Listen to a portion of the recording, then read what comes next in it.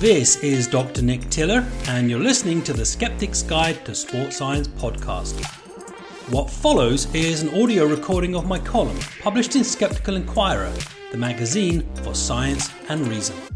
For more information, visit www.skepticalinquirer.org. As with all articles in the series, a link to the original piece with its full list of references can be found in the show notes.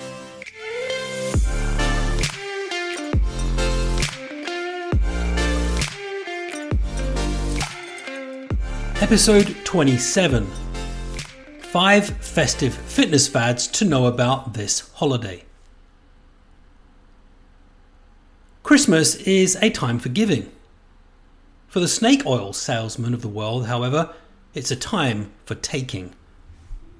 The holiday season sees capitalism, the pressure of gift giving, and dietary excesses coalesce, creating the perfect storm for consumer exploitation. The commercial world swells with baseless claims and pseudoscience. After a year covering political ideologies and professional sports, the health consequences of smartphone addiction, and my skepticism of anti-obesity drugs, I opted for a light-hearted transition into 2024. In this month's column, your resident pseudoscience Grinch brings you some festive fitness fads to look out for this holiday. And wouldn't you know it, there are 5 of them. 1. The New Year's colon cleanse. There's a lot of controversy surrounding the death of George Washington. In 1799, after falling ill with an unknown illness, America's founding father had his arm slashed so doctors could purge impurities from his body and balance his humours. Medieval, I know, but this was 60 years before Pasteur proved the germ theory of disease, and doctors were stuck with vestigial medicine from ancient Greece. Washington was bled, and when he showed no improvement, they bled him some more. By the time he succumbed to his condition, he'd lost 40% of his blood, probably hastening his demise. When humans finally confined bloodletting to the history books, it created a vacuum that was quickly filled by other emerging pseudoscience. We no longer purge the blood of evil humours, but instead purge it of nasty toxins and chemicals. It's the same gift wrapped in new paper. After weeks of dietary excess, too much alcohol and too little sleep, most of us start the new year groping for a way to wipe the slate clean. This is when pseudoscience is most insidious and the commercial detoxes crawl from the woodwork. The online advice told me to juggle several practices, such as drinking more water to flush the kidneys, sometimes with lemon to aid the cleansing process, drinking detox teas that contain antioxidants, and popping pills to cleanse the liver. Some detox proponents even suggested a visit to the colonic hydrotherapy centre because apparently, quote, it's the best way to prepare your colon for the Christmas season, end quote. Now, we've known for decades that detoxes exert no power on the body, instead relying on the power of the mind. What's more, they're premised on the harmful idea that one can repent for an extreme lifestyle by engaging in yet more extreme behaviours. But there's no undo button when it comes to lifestyle.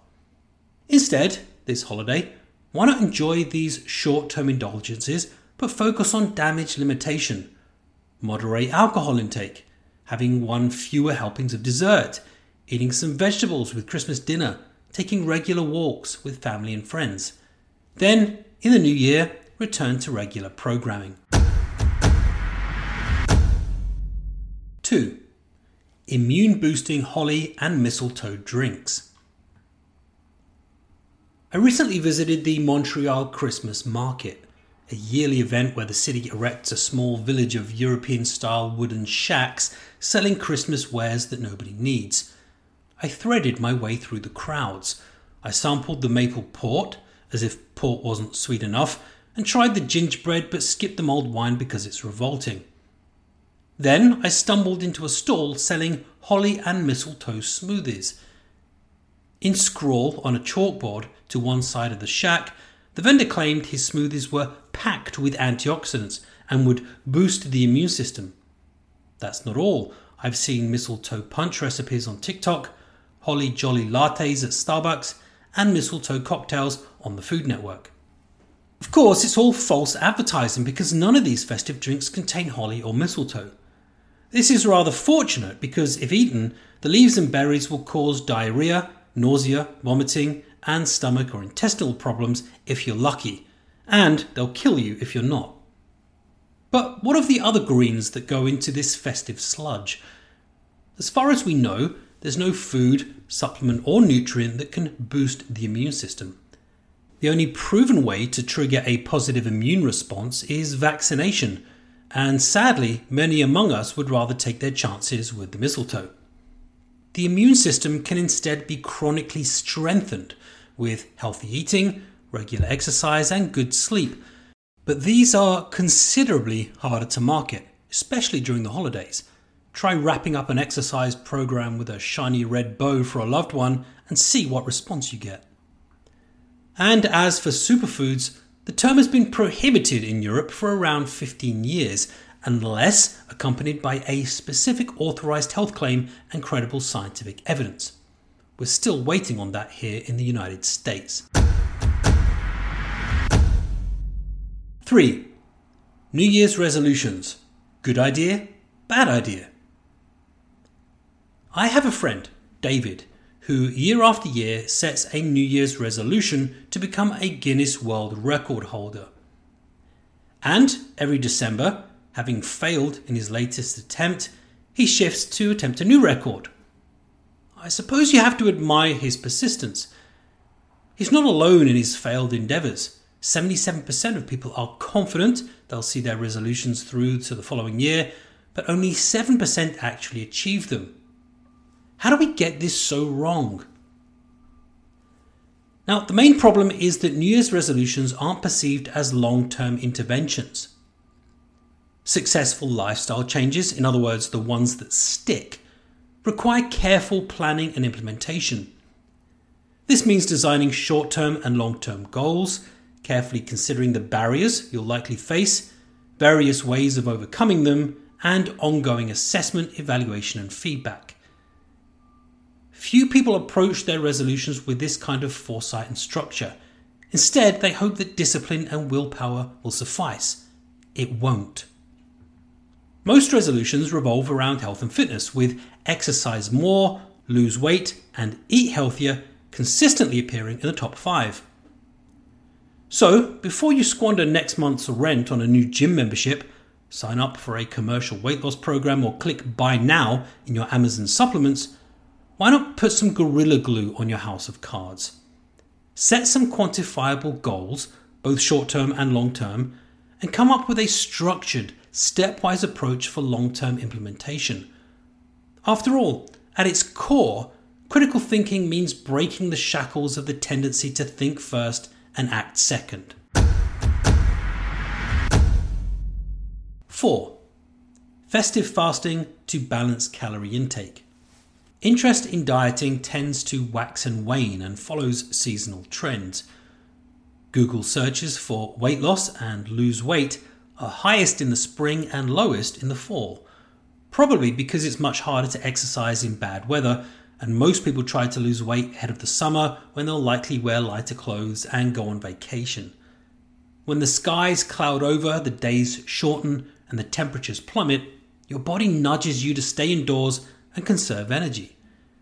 This is because, historically, it promoted survival in the harsh winter months when food was scarce. Today, we're rarely without food, and our evolutionary instincts are somewhat misguided, even harmful. The biological imperative to consume energy in the winter, combined with dietary excess and time off work during the holiday, results in weight gain at this time of year in nearly all developed nations. Fasting is being increasingly proposed as a way of moderating calorie intake, both chronically and during the holiday period when diet quality falls. When done safely, fasting means abstaining from food for extended periods in between healthy and nutritious meals. But at Christmas, New Year's or Thanksgiving, fasting is more likely to pull you violently from one dietary extreme to the other, from calorie deprivation to excess. This isn't so much fasting as it is binge eating, and it's known to cause a series of physical and emotional problems. In fact, while some people find success through intermittent fasting, there are concerns it can lead to binge eating and food cravings. So, be mindful of when you choose to fast and why. Technically, the body is in a fasted state when no calories are eaten for at least 3 hours, which can be prudently accomplished by not snacking between meals. 5. Santa-themed fun runs. I was never any good at running. I used to find it dull and unenjoyable, and the cross-country runs we were made to do in high school left a bitter taste in my mouth. Then, in the spring of 2001, I ran the London Marathon and got the bug, the good kind. The sport had cast a spell on me, and running became a regular part of my life. I've since run around 50 marathons and ultramarathons. There are few reasons to take up ultramarathon running, but plenty of reasons to engage in regular exercise. Long-term weight management, reduced risk of cardiometabolic disease, improved strength and fitness, and improved mental health, among others. However, running, at least in my experience, is also an opportunity to overcome physical and mental challenges, develop a social circle, and build a unique camaraderie with fellow runners. As an activity, it's also tremendously inclusive, because running doesn't care about your colour, creed, or gender, or whether you're fast, slow, or able-bodied. Everyone is welcome. This year, the Santa Shuffle, the Ho Ho Holiday 5K, and the Holly Jolly Fun Run are just a few of the holiday-inspired running races heading your way on or around the 25th of December. Nearly every city and county will have its own event. You can run, walk, meander, crawl, or arm crank your way around the course to raise the heart rate, burn some calories ahead of Christmas lunch, and participate in some community festivities.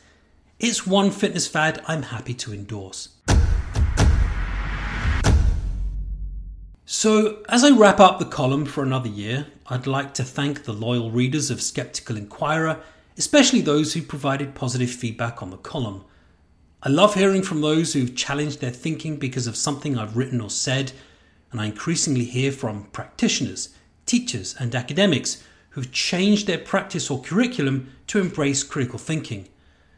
Skepticism has given me so much, and each year this column provides me the platform to give something back. Give the gift of logic and reason this year to yourself and those around you. Happy holidays, one and all.